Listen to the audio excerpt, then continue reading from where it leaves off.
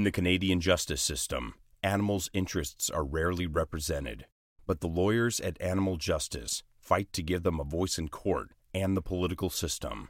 This is the Paw and Order Podcast, and these are their stories.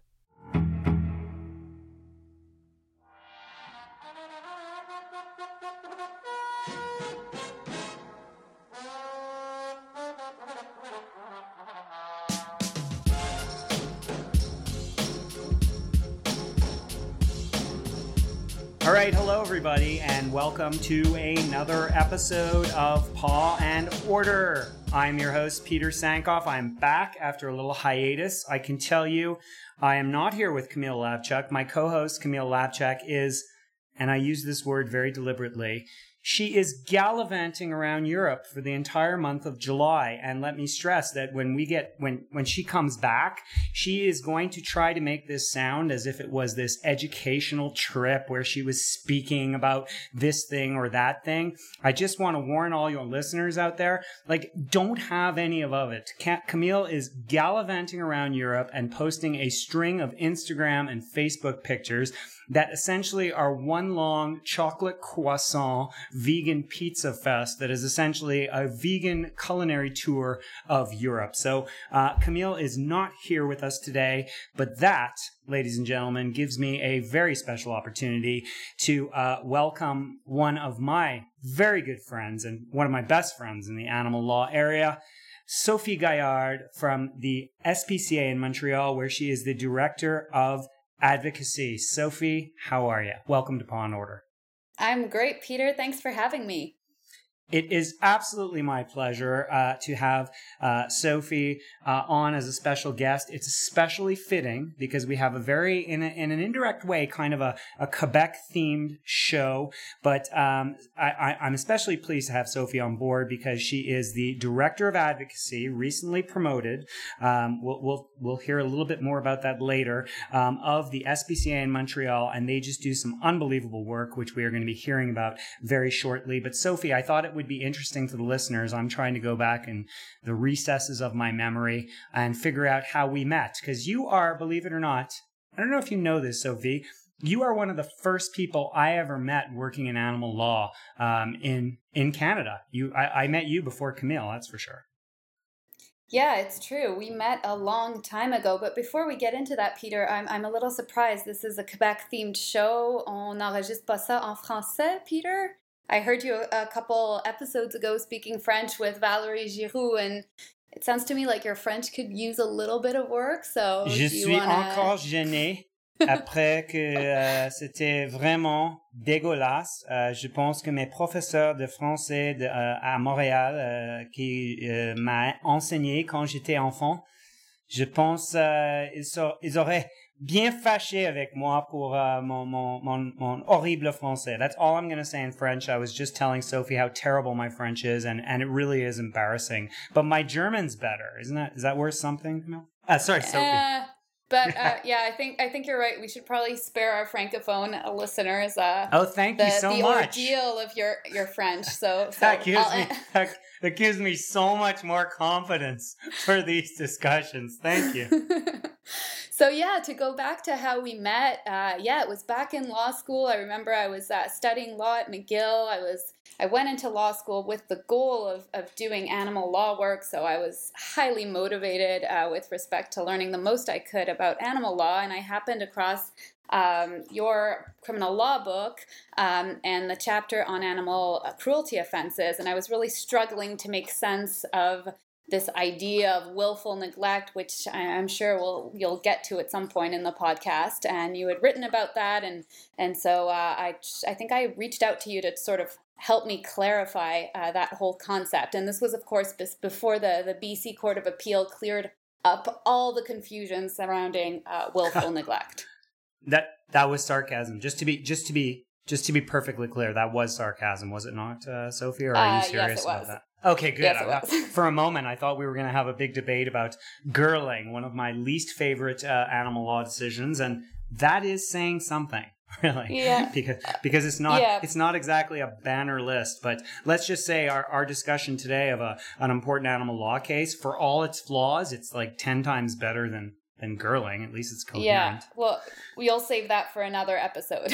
Absolutely. But, so yeah, I remember we got in touch, and I think the timing was fortuitous, because unless I'm mistaken, I think I happened to be in Canada or coming to Canada. I was working in New Zealand at the time, and I think I was coming into Canada. Does that sound about right? Yeah, I think that was the case. I think you were on your way back here, or you had just come back here. And then we embarked on a bit of an adventure together, working on a private prosecution project, which was one of my fetish topics in law school.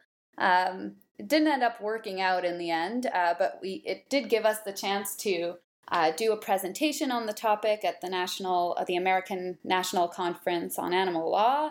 And we also got to write about this together in your book. We did, and it was thrilling. It was really fun. Sophie was a law student at the time, and it was really a thrill for me to work with someone who is so committed about these issues at such an early stage in their career. And we, as she points out, we first did a presentation, and then we turned it into a chapter in the book, and it was wonderful working with you. I'm kind of sad we don't get the chance to work quite as much anymore. Yeah, me too, but I'm sure we can fix that, Peter. We'll figure something out. Well, anyway, we're working together today. So this is one of our first new projects together. So I thought it would be good, Sophie. We've had your colleague at the time, and we'll get into that in more depth later. Alana Devine was the very first guest, as I told her, of her many honors and accolades she will receive in her career or has received already. There's no doubt that being the first guest on Paw and Order will always hold a special place in her heart. But she has been on the show, and she talked a little bit about the SPCA, but I don't think in the depth that we would have liked. And perhaps you can tell us a little bit. You are one of Canada's few working animal lawyers, and I thought it'd be great if you could tell us a little bit about the work you do at the Montreal SPCA. Yeah, sure. So first of all, I'll tell you a little bit about what the SPCA does. The Montreal SPCA is actually the first animal protection organization in Canada. We're celebrating our 150-year anniversary next year. We are mainly an animal shelter for now, so we take in 15,000 animals a year and run all sorts of programs, so spay neuter clinics, trap neuter release programs for feral cats. But we also, in addition to our sheltering work, are active in the area of law enforcement. So we have a team of special constables that have the power to enforce the criminal code provisions that deal with cruelty and neglect. And they also had the power to enforce Quebec's provincial animal legislation up until this April. And I'll tell you hopefully a little bit more about why that's no longer the case later on. Yeah, absolutely. In addition, sounds like a good topic. Yeah, I have a lot to get off my chest on that topic. If you're willing to hear me out later. Oh, there's nothing this show likes more than a good rant. So yes, wonderful. You will be getting one. So in addition to our cruelty investigations work, we also have an advocacy department that I'm now the head of, and we work on various initiatives to strengthen animal protection legislation at the municipal, provincial, and federal levels. So we do things like comment and testify on various legislative proposals, consulting with government, and we also run some public advocacy campaigns, some of which have actually turned out to be pretty successful. So one of the first ones that I had the chance to work on when I started at the SPCA was the Animals Are Not Things Manifesto, which had the goal of amending the Quebec Civil Code in order to recognize animals as sentient beings rather than just plain old movable property. And that actually worked, and animals got recognized as sentient beings in 2015 by our legislature. So that was pretty exciting. Alana was here, as you mentioned, Peter, on the podcast to discuss our battle against breed-specific legislation, which we won. Your successful battle, as we like to say. Exactly, yes. Our successful battle. And another great success that I was lucky enough to be a part of recently is our win in terms of getting the City of Montreal to ban horse-drawn carriages downtown. So yeah, we do a lot of great work, and my job is basically now to oversee both the cruelty investigations and the advocacy department at the SPCA. That sounds absolutely fantastic, and I wish you the very best in your job, Sophie. I have no doubt that you will do incredible work. I know know you've already done incredible work, but I just know taking over, you're going to do a great job. I couldn't be happier for you and for the Montreal SPCA.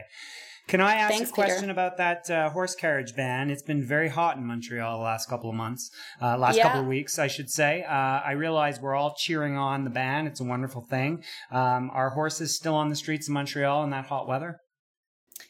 We've received a certain number of complaints that there were a few horses out there. These complaints, unfortunately, have to be handled by the City of Montreal. But yeah, we're really focused on the main thing that happened with respect to this issue, which is that as of 2020, we will no longer be having horse-drawn carriages in Montreal. And that also gives us the time to try and work with the city and the horse owners to figure out retirement plans for the horses. We certainly at the SPCA are more than happy to work to place these horses in retirement homes and have them live out the rest of their lives in peace. I never let legal drops go without some further probing cross-examination, because that's what I do. So explain to me why this is completely up to the city to deal with. In terms of, let's say you heard some terrible complaints about calèches being operated in extreme heat. Why can't you do anything about it? Why is it left to the city? Well, it depends on the nature of the complaint and the severity of what's alleged to be going on. We have a city bylaw that basically sets maximum temperatures at which horses can be taken out for work out of the stables, so that we don't have the power to enforce. That's the municipal inspectors. If horses were taken out in really hot weather and, for example, had some kind of heat stroke and collapsed, then we could potentially act under our criminal code powers. But so you do have jurisdiction and the ability to supervise. Yeah, if there was an extremely bad event, you could supervise in that case. Exactly. Wow, sounds like a very busy time you have over at the SPCA. Has there been anything else going on very exciting for you aside from these campaigns? Well, it's a really busy summer for us. We have our provincial elections coming up on October 1st. So as you can imagine, we're definitely going to try to milk the most we can out of these upcoming provincial elections to get things done for animals. So that's going to be the focus of a lot of my work up until October. And we have a new campaign that's coming out in early August, which I can't tell you more about, but definitely you can look to our website or Facebook to be informed of the latest news on that. Cool. And what about you, Peter? Like you said, you have been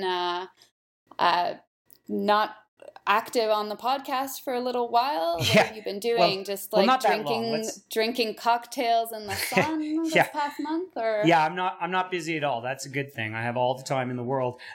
So to be clear, I missed one podcast. It just so happens that we do them every 2 weeks. So missing one podcast means I've been gone for a month. Well, a couple of cool things have been happening recently. This is a busy time of month for me when I'm working on a bunch of things in my legal practice where I'm a part-time lawyer. And it was pretty exciting. It has nothing to do with animal law, but I won my first case at the Supreme Court of Canada. So I'm pretty excited about that. It was a case called Suitor. I was co-counsel on this case, and it came back about 3 weeks ago.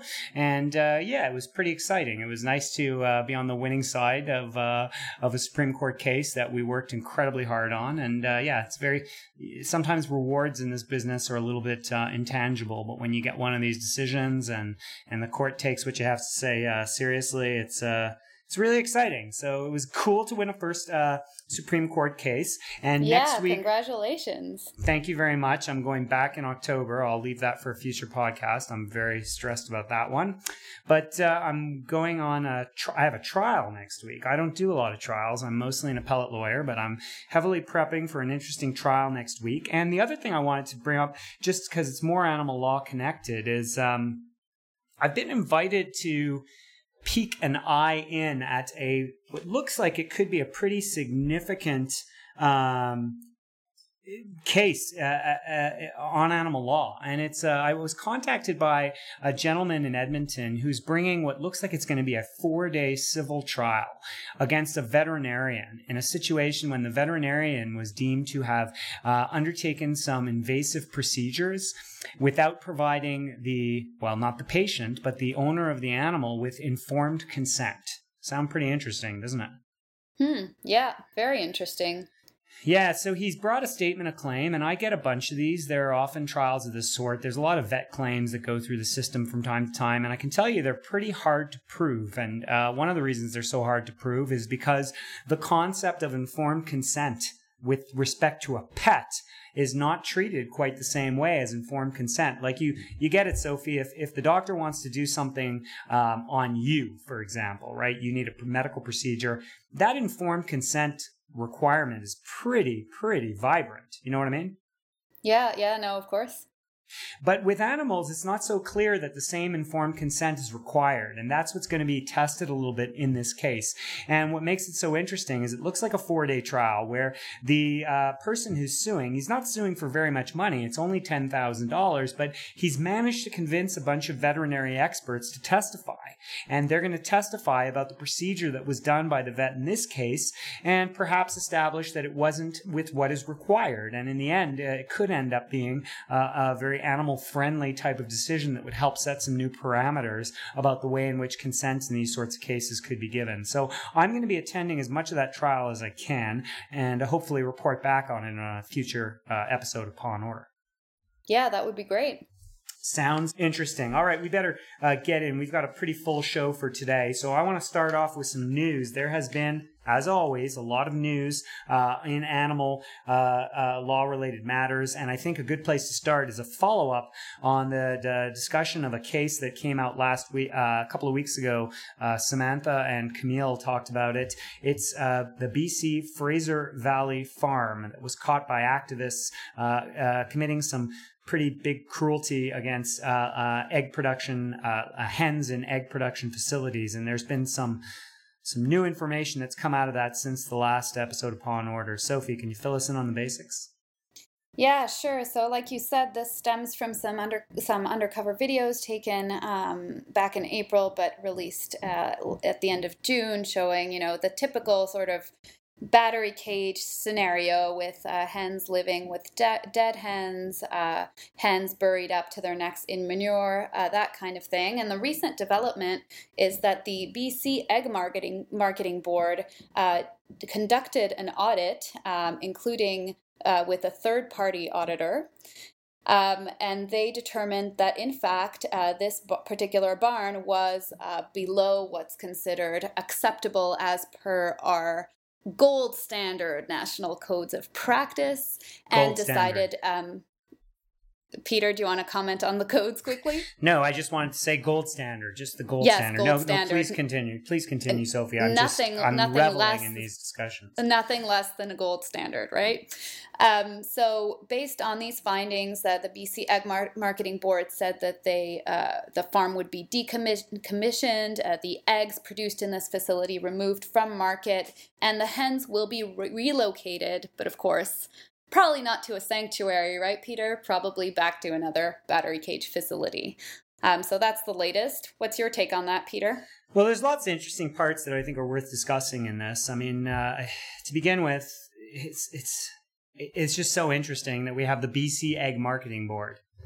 I mean, it's a private organization run by egg producers. And I guess you can look at that in a number of different ways, but we've got an animal care audit, which these things have been going on for some time. And these animal care audits are then used in promotional materials to explain how wonderful all the hens are treated, because essentially the audit somehow guarantees that everything is going hunky-dory. And I guess my first thought, and I have many, but my first thought is, do you know anything about these auditors, Sophie? Have you ever come into contact with one of the, animal care auditors? Are they animal welfare specialists by any chance? Likely not. I haven't personally had the honor of encountering a third-party auditor. So I've been told not.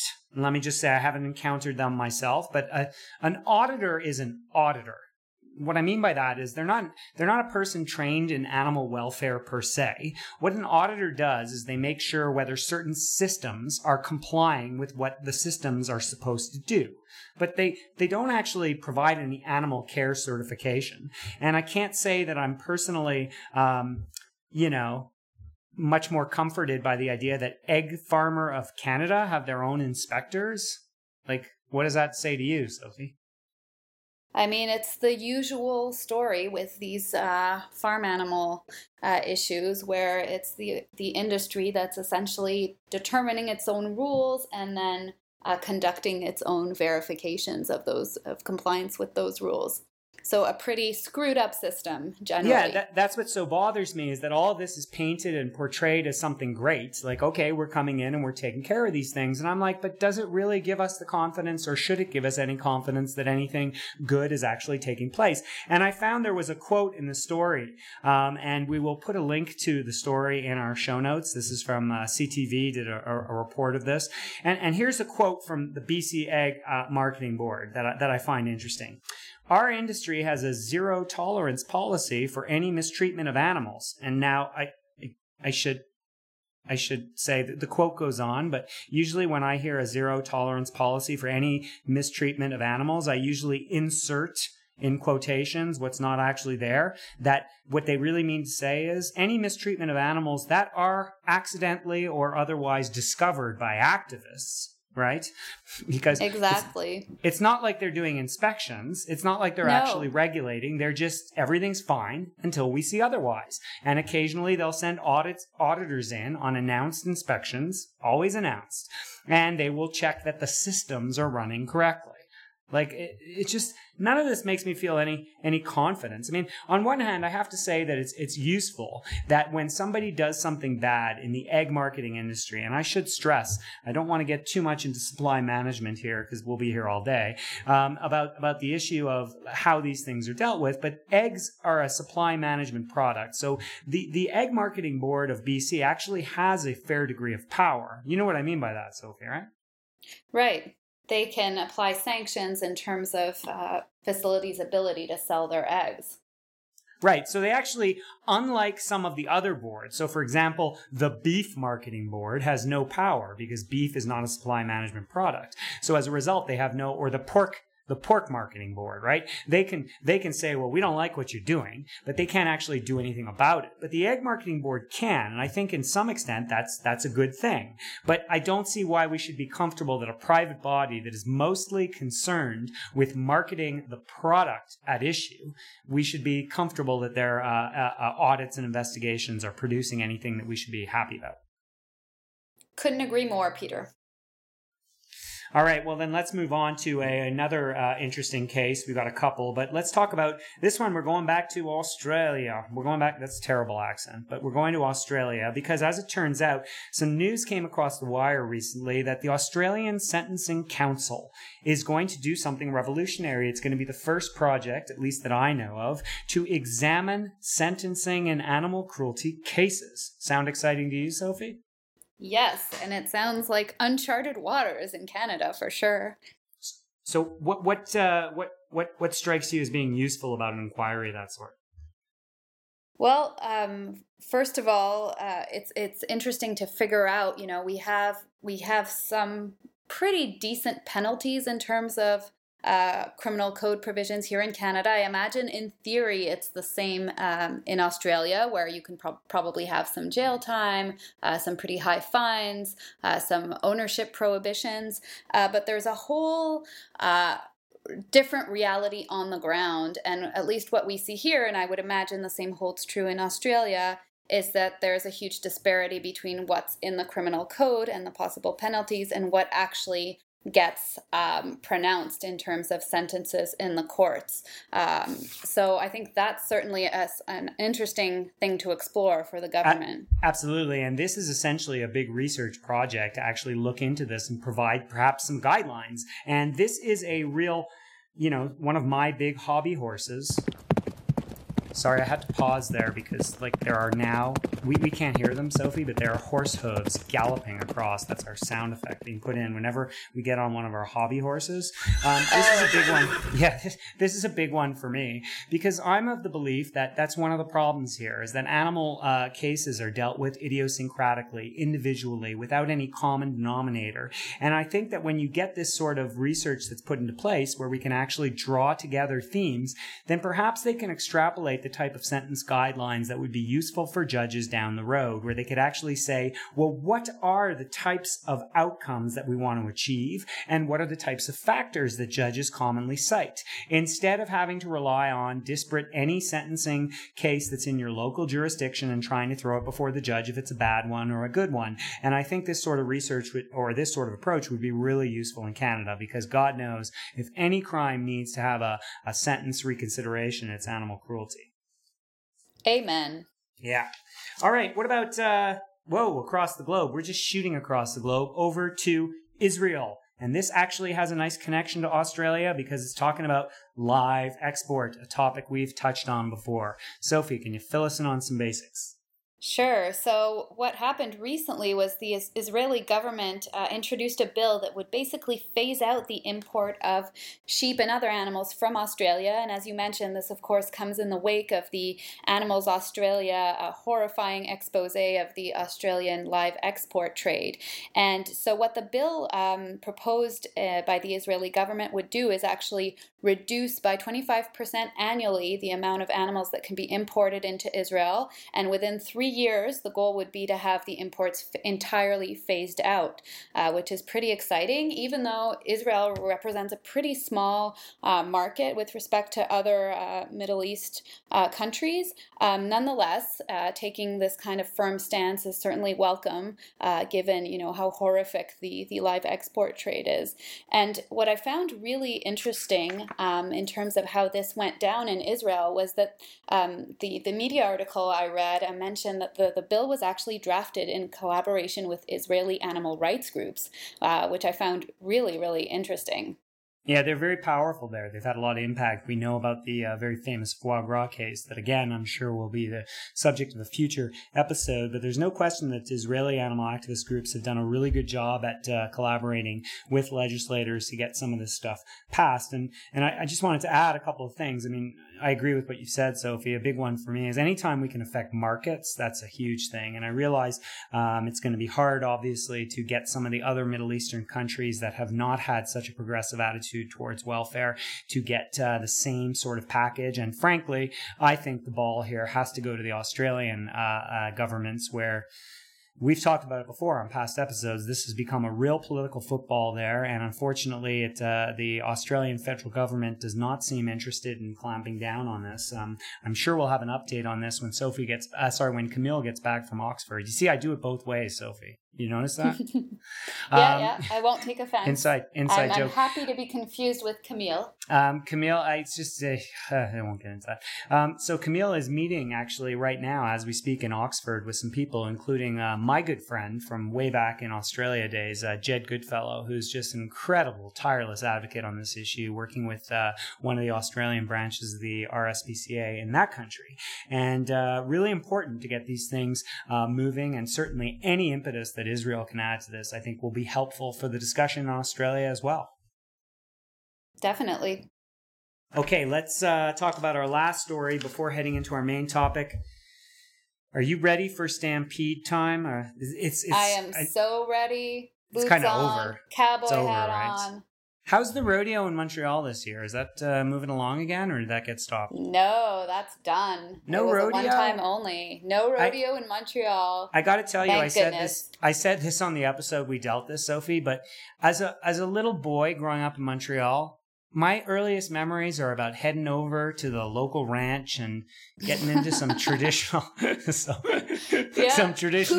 traditional rodeo. Right? There was just, I don't know. The Montreal tradition. Exactly. I think Montreal. I think calf roping. That's just me, right? Anyway, Calgary definitely has more of a connection to this. And once again, the Calgary Stampede just ended. And once again, on a more serious note, we mourn the casualties. There were again casualties. Yep, like there are every year. There are deaths every year, victims every year. This year, one horse died after breaking his leg in the chuck wagon race. So a tragedy that just keeps repeating itself over and over every year. But they do their best, Sophie. They do their best to minimize harm to the animals. That's all what I'm about told. Animal welfare, Peter. They are. First and foremost, the thing they care about most is animal welfare. That's what I've heard many, many times. And it's a good place for us to eventually segue into our main topic, because we had an email, or a Twitter actually. It was a tweet from last episode's guest host Samantha, who was wondering why the SPCA in Calgary was charged. This was killed. It offered a great deal. How does this not result in animal cruelty charges? And I guess what I'll say before we, eventually get into this in more depth in our main cause, I am not convinced there was any cruelty here. How does that sound? Isn't that crazy? Chuck wagon horse dies and no cruelty. What do you think, Sophie? Without even, discussing the legalities of it. Yeah, I mean, unfortunately, I think you're right if we look to the legal definition of what cruelty is. And that is, it's a great sort of segue into where we're going, because the real question is, yes, there's no doubt that horse suffered. And the question that we need to answer is whether or not that suffering was unnecessary. And to answer that question, we've got to get into our topic of the day. And I could not be more excited to talk about our discussion today. What is the meaning of unnecessary suffering? So how about we jump right into it, Sophie? All right, we are talking today. Most animal advocates, I'm guessing all animal advocates, I'm going to go out on a limb, unless they were reading my Twitter feed, did not realize that just a couple of days ago, we passed, it is the most important animal law case ever decided in Canada. The case called Menard that was decided in 1978. Would you agree with me, Sophie? It's a pretty big day, actually. 40 years. Wow. Yeah. Where did the 40 years go? Yep, 40 years, and one of the very few appellate decisions on animal cruelty. And frankly, I'd go further.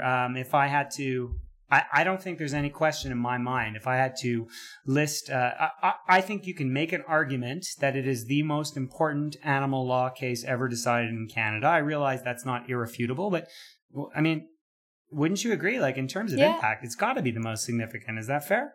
Yeah, I agree.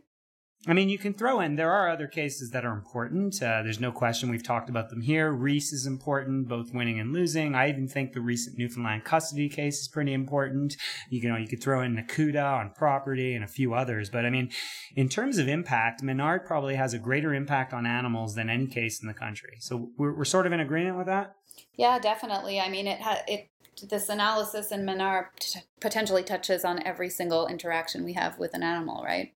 Yeah, I think that's important. And we haven't even really talked about what it is, but essentially what Menard is the case that defines what it means for suffering to be unnecessary. It puts some legal meat on the bones. Sorry, bad animal pun. Bad metaphor. It's veggie meat, though. When I'm talking, I was really talking about some meat, Peter. It was, or Beyond Meat. It was Beyond Meat, right? In Beyond vitro Meat burger. Yeah, Beyond Meat burger on the bones of the legal test for unnecessary suffering. And I can tell you that I've read a lot of jurisprudence from around the world, and there's no question that there are other cases. In fact, we may touch on some of those other cases later on today that deal with this. Menard is one of the first cases, in the relatively modern era, because I'm sure we will deal with our old favorite Ford and Wiley. And by the way, here's my hot take. You ready? Can I just give you a hot take right off the bat, Sophie? Go ahead. Ford and Wiley is a better decision than Menard for animals. What do you think about that? I don't disagree. Yeah, isn't that crazy? So, and Ford and Wiley was decided Remind me the year of Ford and Wiley? I don't have it in front of me. I think it's 1898. Yeah. Yeah, something like that. But anyway, Menard is a significant decision. It was decided by... At the time, Justice Tony Lemaire, who went on to become the Chief Justice of Canada. So the case has some added precedential weight. It is not a Supreme Court case decided by the Quebec Court of Appeal, and it deals with this issue of unnecessary suffering. So maybe we should start, a good place to start, although we're going to probably get into some debate because I've read your notes on this subject, Sophie. What does unnecessary suffering mean, according to the Court of Appeal in Menard? Right. So what the Court of Appeal does is set up a two-step test in order to determine whether the suffering at question is unnecessary or not. The first step of the test requires looking at the purpose for which the suffering is inflicted, and we ask ourselves what the suffering inflicted for a legitimate purpose. And if that's not the case, if we decide there's no legitimate purpose at stake, the analysis stops right there. The suffering is unnecessary and illegal.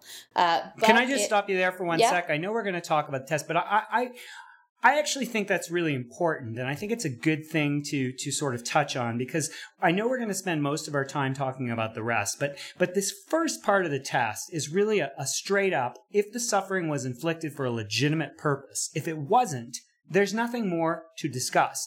And the reason I want to highlight that, Sophie, you deal a lot more with animal cruelty prosecutions than I do. I think, this is my hypothesis, having read a lot of jurisprudence, but I think that 99% of our animal cruelty prosecutions don't go any further than that. Is that a fair statement? Definitely. I mean, the cases that end up before the courts, and we can, discuss and further about why that's the case, but the vast majority that end up in front of the court are cases in which the suffering that was inflicted for sadistic reasons. So, a dog was beat or kicked, or a cat was thrown against the wall. And there's pretty good social consensus that that's not a legitimate purpose. Sadistic impulses are not a legitimate purpose. So this is usually... so the first step of the test is usually easily met in the vast majority of cases, and they don't test this notion of legitimate purpose at all. Yeah, because it's so obviously illegitimate. When we're dealing with cases of sadistic cruelty, which are the ones that come before the courts most often, we don't have to test this issue of legitimacy. It's only when we do have to test the issue of legitimacy that we get into some challenges, and I'm sure we'll talk about those. But let's continue on and hear the rest. Okay, we've gone through. It is a legitimate purpose. What's next? So step 2, in light of the purpose, what were the means used reasonable? And this requires essentially a proportionality analysis where we look at whether the purpose sought to be attained is reasonably proportional to the extent of the suffering that was inflicted. And it's also where we consider the availability of viable alternatives. So are there other ways of accomplishing this goal that don't inflict as much suffering? Okay, that's really good. I see the test slightly differently. Go ahead, Peter. Give us your I actually think version. There's a 3-part test. I've always thought it's a 3-part test. So the way I look at it is I agree with you on the first part, and I think what you've just stated is sort of the third part. But I've always thought there was an intermediate test. And let's be clear for the non-lawyers who are listening to this. The judge doesn't actually set out a test, right? We should probably make that clear, Sophie. It's not like the judge says, first you do this, second you do this. That's one of the things law students discover when they read law cases. It's unfortunate, but judges don't write in a prescriptive manner. Sometimes they do. In fact, more recently, it's more common for them to do so. But this case is sort of, you and I are both sort of extrapolating from the general reasoning of the judge. Is that correct? Definitely. Yeah, so there can be some differences in interpretation, but I have always found it's interesting that, to me, the second part of the test, and I'm reading from the latter part of the judgment, is where he talks about, okay, it's taking place in the pursuit of a legitimate purpose. Is it justified in light of that purpose? And then goes on to say, without necessary does not mean that you have to stop doing it. I'm paraphrasing. But you are obliged not to inflict on animals pain, suffering, or injury, which is not inevitable, taking into account the purposes sought and the circumstance of the particular case. And I always have found that issue of inevitability is an important one, and one that's frankly not good for animals. And the reason why I separate that as part of the test, because I do realize that if you show that it is inevitable, it's not over at that point, but it becomes a lot harder to overcome the next part of the test, which is proportionality. And because the example goes back to what we were talking about with the Calgary Stampede. So this is where I distinguish for my students 2 types of cruelty. Why don't we take the 2 examples we've used today? Egg production and Calgary Stampede. You with me so far? Yeah. Here's my example. This is the way I teach to my students.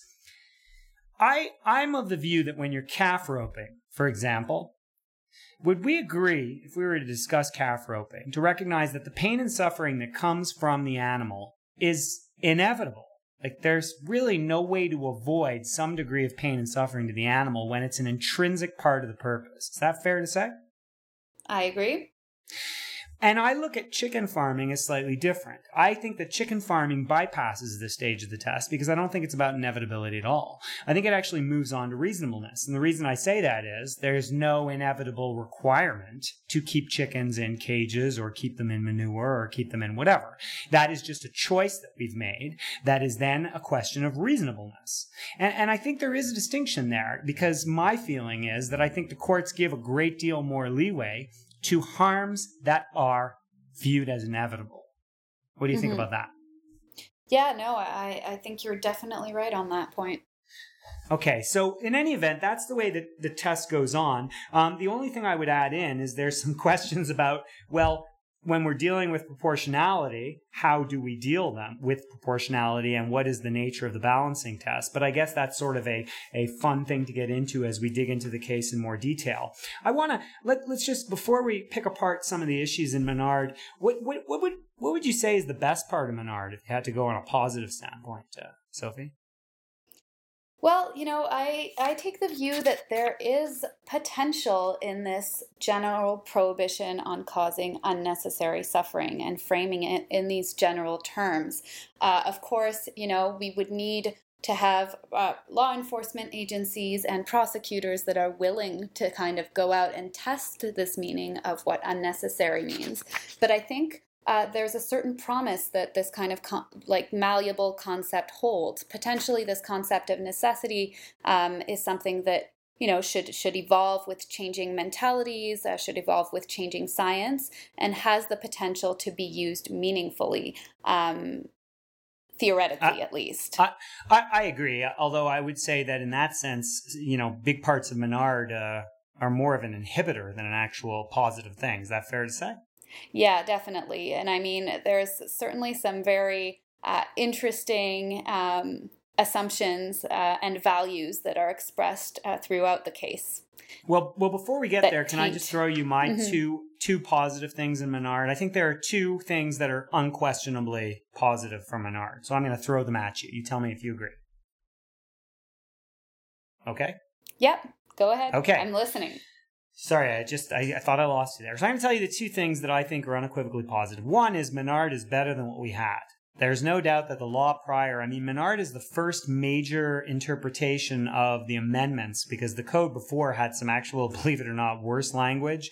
But these amendments were put into place in 1953, 1954. And Menard comes along, and I think, despite the wording we're going to get into, there's no question that Menard definitely gives a little bit more to the animals than we had seen previously in the jurisprudence. Is that a fair point?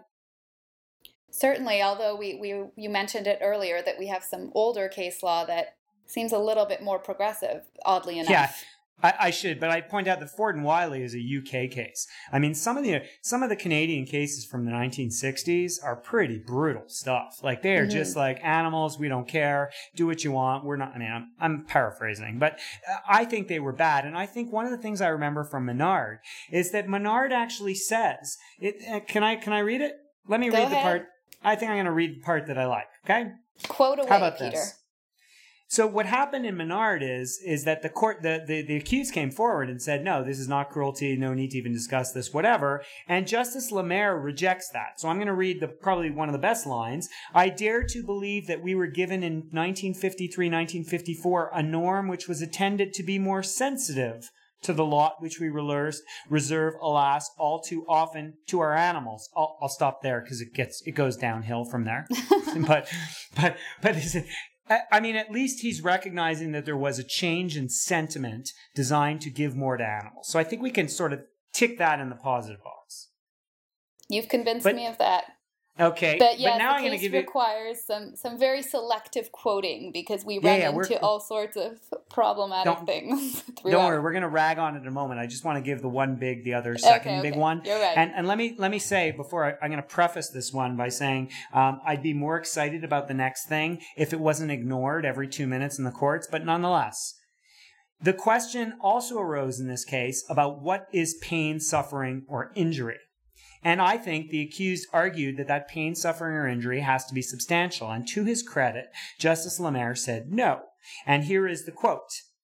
The legislator did not intend, as in cases of assault against human beings, to forbid, though through criminalization, the causing to an animal of the least physical discomfort. And it is this extent, but no more, that one may speak of quantification. And I think that's really important. Would you agree with that? I definitely agree, Peter, and that's a really excellent point you brought up, because we generally think of Menard only with respect to this necessity question and tend to sort of forget how significant it is with respect to the threshold issue that you just brought up.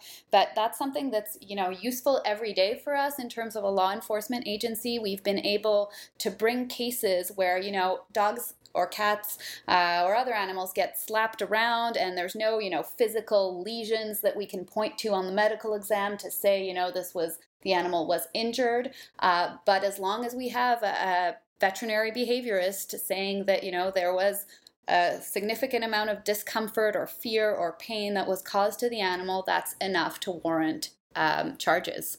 So right. That's something that we rely on a daily basis in our work at the SPCA. Yeah, I'd be a lot happier if I saw more of those cases proceed criminally, but that's for another day, because I think too often that does happen, and it gets treated as distress, and I think there is a distinction between distress and suffering. We actually have a couple cases going to court soon with criminal charges in that kind of scenario. I believe you, Sophie. I think I may be referring to some other provincial jurisdictions which shall remain nameless. Okay. Not the Montreal SPCA's work. So, hooray for Menard. All right, let's do what we really want to do. Boy, Menard gets quite a few things wrong. I think I cut off some part. I was talking about being more sensitive to the animals, Sophie, but what does Justice Lemaire go on to say after talking about being sensitive to the animals?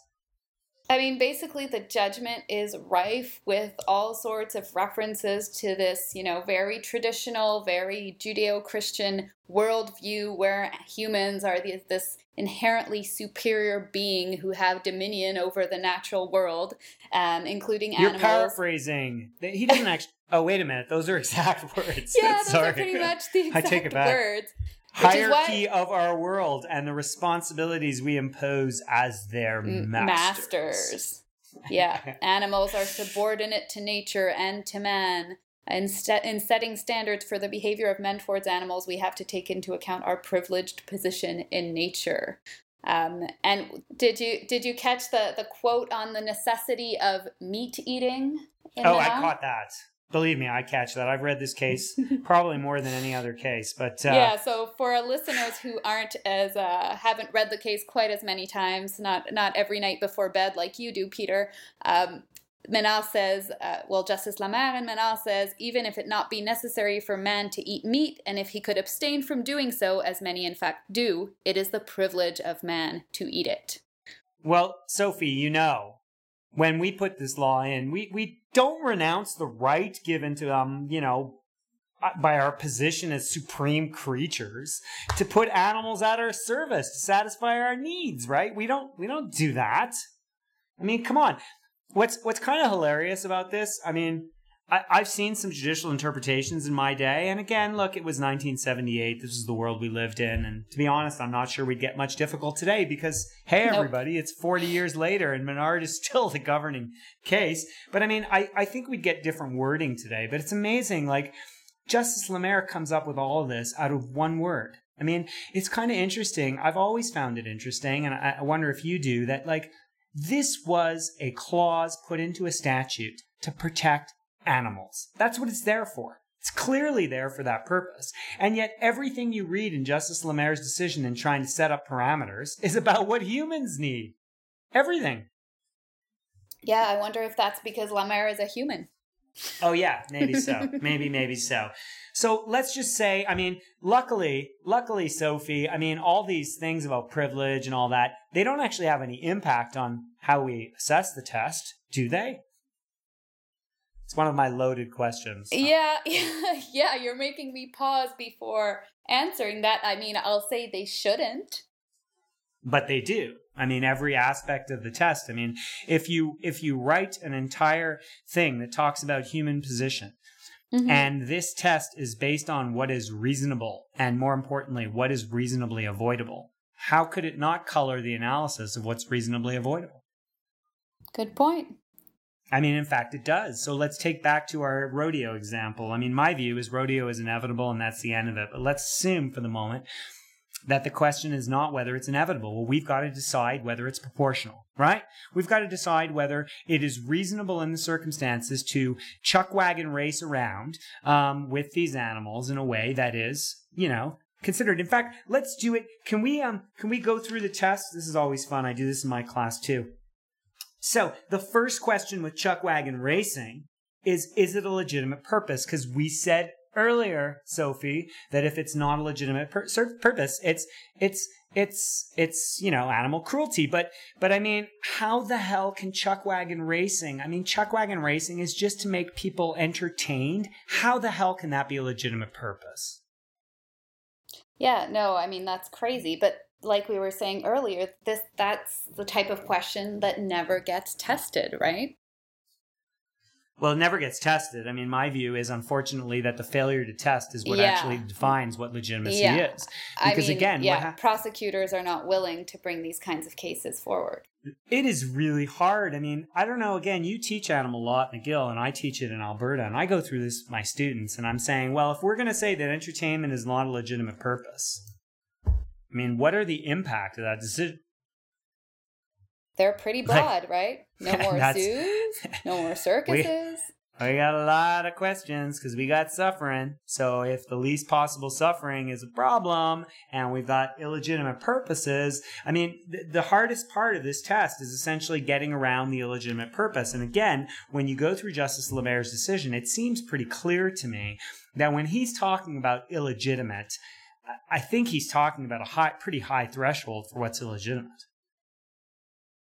Yeah, and another great example that you typically bring up when we talk about legitimate purpose is the ear cropping example, which I think is particularly hits the nail on the spot in terms of illustrating the problem with this, right? Where we happily crop ears off dogs for what is essentially aesthetic purposes, right, Peter? We can go further, right? I mean, we can go further. Tail docking, of course, is in the same boat. Very legal, by the way, in Alberta. What's the status in Quebec? It is illegal, too. It's been banned by the Order of Veterinarians here. Yeah, but not banned by the province, correct? Not banned by the veterinarians. Yeah. Correct. So it is not banned in Alberta. It remains a legal exercise in Alberta. And I don't know about you, whenever I take a trip to the dog park, I see cropped tails and ears aplenty. Yep, definitely. You do as well. Yeah. Yeah, and I think that raises a major question because, like I've always said to my students, if the whole point of this is to crack down on legitimate, illegitimate purposes, if ear cropping is legitimate, like what's illegitimate? Short of sadistic, I always say I give them my big three. You ready for this? Yeah. And this is just made up, but this is what this is essentially what I've seen from the case laws. Here's what's illegitimate. Sadism, so if you're sadistic, that's illegitimate. Mm-hmm. Complete and utter incompetence, that's illegitimate because if you think about it, what we're really talking about with legitimate and illegitimate is human values, right? We're not talking about what's legitimate based on the animals. Is that, again, fair to say? Definitely. Yeah, we're talking about what's legitimate to us. So we don't like incompetence. We don't like sadistic. And you ready for my third one? Wasteful. Laziness? Yeah, well, I was going lazy and incompetence. That's in one category. But my third one was wasteful. So a good example of wasteful is the Ford and Wiley situation, where essentially they were using a process that was shown not to be helpful for the animal or for the person. right? So in that case, it's completely wasteful. If you're doing a procedure on an animal that is A, going to cost money, and B, going to hurt the animal, how can it be a legitimate purpose? It doesn't have any social advantage. So I'm of the view that those are the big three that are currently regarded as illegitimate. And I think, you raise good questions about whether in future we could look at legitimacy in a different way. But I just think that the courts are very reluctant to weigh in on legitimacy, because essentially what they're doing is they're making a social decision about what's legitimate and what's not. And until prosecutors are willing to take on more aggressively some of these cases, even then, I'm not sure we'll get good results from the courts. But until we test it, we're sort of left by indirectly with the result that just about everything's legitimate. Right. So everything passes step 1 of the test.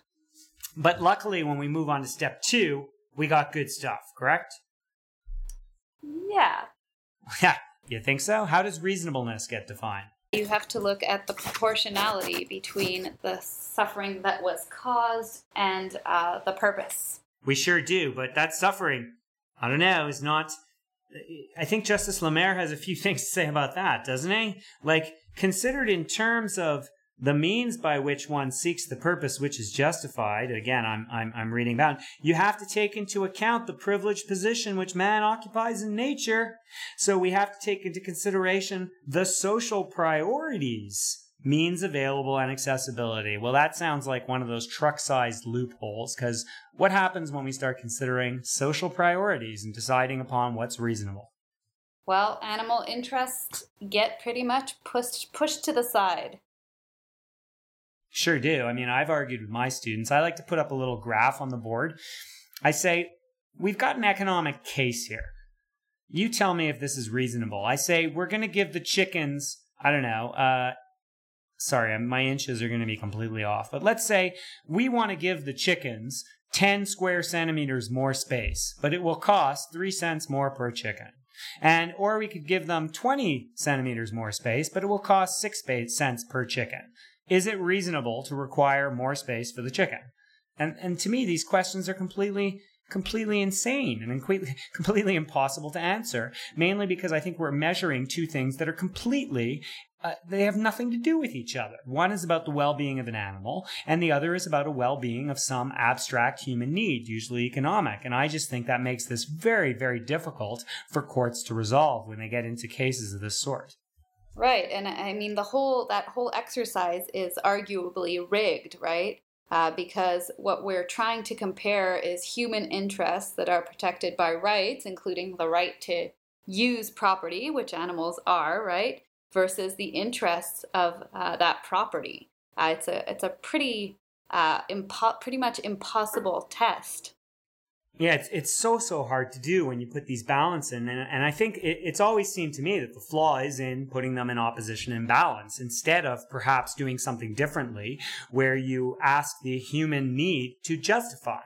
For example, just as a subtle change, you said, okay, all harms must be justified. You've got to prove it. You've got to prove that this is a reasonable thing to do to cause this sort of suffering. And I do think these cases get very difficult to do on the ground, which is why we see so few of them come forward. But nonetheless, maybe there's some hope.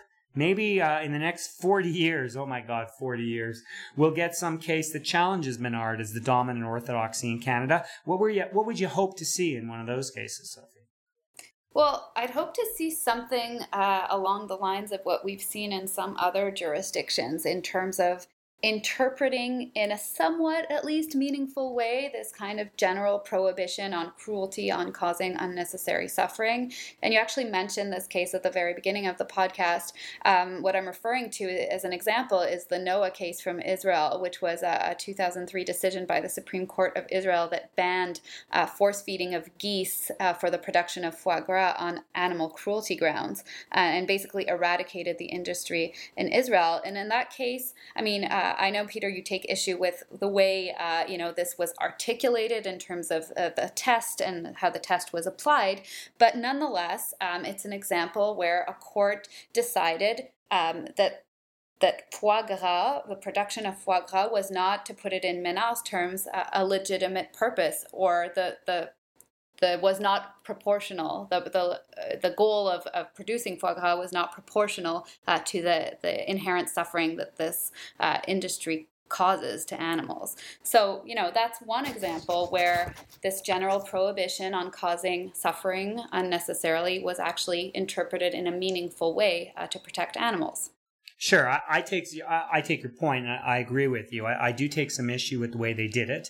I don't think it really makes sense in a jurisprudential sense, but nonetheless, I agree with you that what I think is positive about the foie gras case is just a willingness to do otherwise. And frankly, it's not that hard to do. I've suggested in my class, and this is just a throwaway, right? I'm not saying this is the answer or the only answer. What if, for example, what if you have to say, for example, that harms caused, for example. So we're going to get into a proportionality analysis. What if you determine that the term unnecessary actually weighs the scale in favor of the animal? Like, how crazy is that, right? Instead of having this equal balancing, and frankly, I don't know about you, I don't think Menard is an equal balancing because it continuously says that everything is in favor of the human because privilege and blah, blah, blah, blah, blah, blah. What if we said that it must demonstrably outweigh the harm caused to the animal? So we keep the same test, but we alter the burden of proof and we alter the onus, right? We say it's got to dramatically outweigh, or it's got to demonstrably outweigh. So if you are going to cause suffering intentionally to an animal, you've got to show that the benefit to the human demonstrably outweighs the harm to the animal. Like, isn't that a type of change that might actually get us to rethink how we deal with suffering? Yeah, that's a really good suggestion. I think it would definitely help things along in terms of making this at least somewhat meaningful. Yeah, and I think there are lots of other ways to do it. And I think that's why at the end of the day, Menard, for all the good things it does, and we've tried to outline those, it ends up being a pretty disappointing decision that we're still stuck with 40 years after it was originally decided. This is literally what governs animal cruelty in our country, this balancing test that is almost impossible to use in a way that's meaningful for animals, and in a way that screens out and allows cruelty to exist. And I should just say, to close this out, because I know we're coming to the end of this section, but I just want to say, we can't forget that Menard really goes beyond animal cruelty prosecutions. I think Menard is important in that it informs the way we think about unnecessary suffering. And when we talk about suffering in other contexts, so we'll talk about codes and we talk about regulations and we'll talk about all sorts of other things, you will constantly hear about the balance.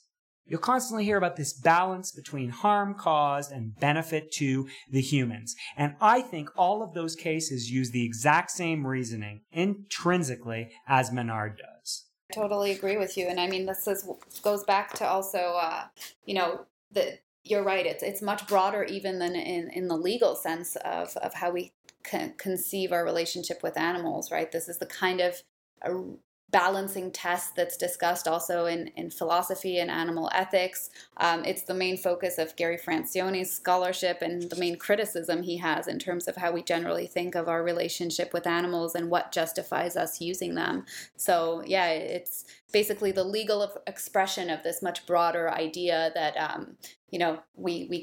we're free to exploit and use animals as long as we're not sadists in the process. Here, here. I think you said it well. I think we will link to we'll put a link in the show notes to the Menard case. It's actually on the Animal Justice website. It's originally written in French, but there is both a French and English translation. So I should note that when you go to the link on the Animal Justice website, the French version appears first, but don't worry, just scroll down and you'll get to the English version as well. And I think it's an incredibly important case. If you are confused or mystified in any way about the way in which animals are treated in our society, I've always felt that reading Menard should be an enlightening way of understanding more about what's going on. Heroes and Zeros.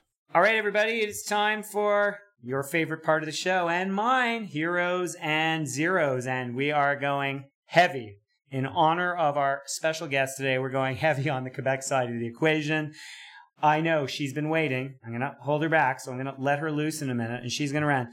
We are giving out our zero. It's a special one today. Sophie, tell us who's earned the honor. So the honor goes to the Quebec Ministry of Agriculture for this episode. A big fat zero. And I'll tell you why, Peter. I'm looking forward to it. Go ahead. This is going to be very therapeutic for me.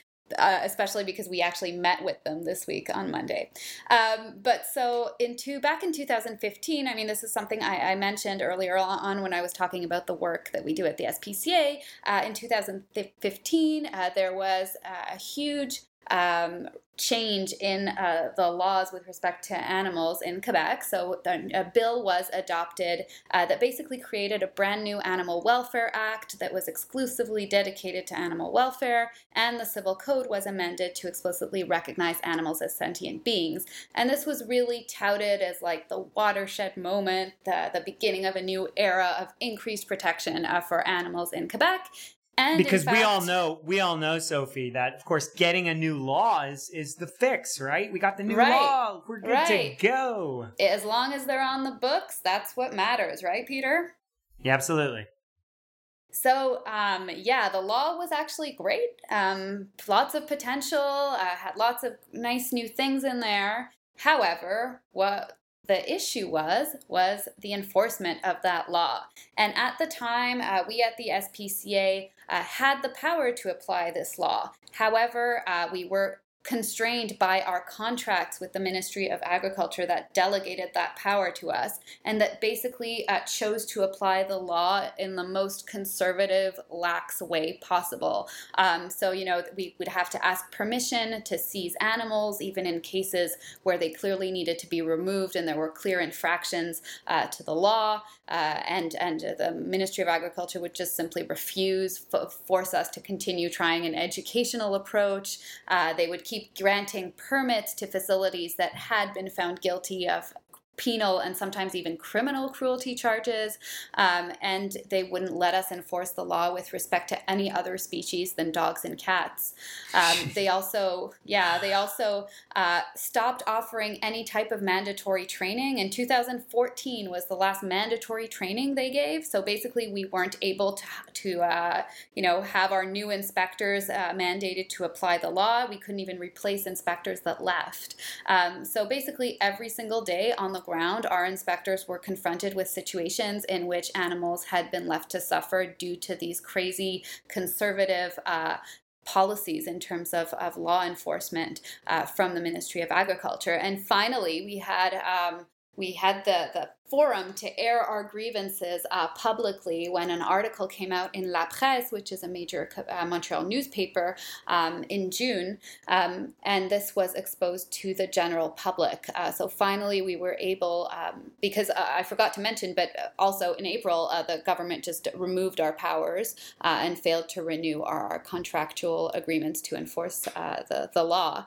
And so finally we were able to, talk about this publicly, and in light of the elections that are coming up in Quebec in October, publicly demand that whoever takes office in October commit to making changes in terms of law enforcement policy for this law, because it's really, if there's one thing that I have to say is super discouraging, is working your ass off to get good legislation. Absolutely. And then have it not be enforced. Absolutely. So we're actually right now worse off than we were in 2014 with our old piece of law, which is really, really disheartening. Wow, that is, we will look forward to following up on the story and wish you the best of luck in getting some of this stuff changed. But a very, very well-earned 0. Is that fair to say for this episode? Yeah, a big, big, big, big 0 to the Quebec Ministry of Agriculture. And anyone who wants to demand change and help us try to rectify the situation can visit brokenpromises.spca.com to sign our petition. Wow, I'm amazed that URL was available, actually. Okay, let's move on to something much more positive. We have a wonderful hero this episode, which I'm very excited. Our hero is also Quebec themed. We thought it was a perfect occasion to honor the really immense contribution that our good friend Alana Devine has brought to animal law. She is leaving the Montreal SPCA this week to take on the position of managing director at MFA Canada. And Sophie, I know you have a lot to say about this. Definitely. So I've been lucky enough to call Alana a mentor, a colleague, a boss, and now for the past couple of years, a best friend. She has really, taught me almost everything I know about animal law, animal protection. She has been a great role model. She's, I think, Peter, you'll agree, like probably the toughest animal law person we know. She's bold and, gets shit done. Like she's a force to be reckoned with. Absolutely. Yeah. And, basically all the great work that we're doing today at the SPCA is directly attributable to Alana jumping on with the SPCA 10 years ago and making it into the progressive organization that it is today. And she's been instrumental in just shaping the legal landscape for animals in Quebec. And has, the list of accomplishments are really too long. Peter's going to kill me if I attempt to list them all. But, you had her on recently to discuss her successful fight and our successful fight together against breed-specific legislation, both in Montreal and provincially. And she's just, without a question, the most brilliant and bold advocate for animals that I personally know. And she'll be sorely missed at the SPCA, but we wish her the best of luck in her new endeavor at Mercy for Animals Canada, where I'm confident she will do just absolutely amazing things for animals. Yeah, I agree. And it'll be, she's still part, of course, of our wider community of animal advocates across this country. We're all doing slightly different things, but we're all a very close-knit community. We all know each other well. And I've known Alana not quite as long as you have, obviously, but I've known her a long time, interacted with her on many files, and I can attest that she is all of those things, that she works as hard as anyone I know for animal issues. And I don't call it a loss because I think she's moving on to revitalize another organization, and it's fitting to honor her as our hero because she's doing great work and will, I'm sure, have a word or two to the Quebec government about what they've been doing, and maybe our hero can kick our zero, into action. Yeah, they're definitely not done with her, that's for sure. It was actually funny in our meeting on Monday.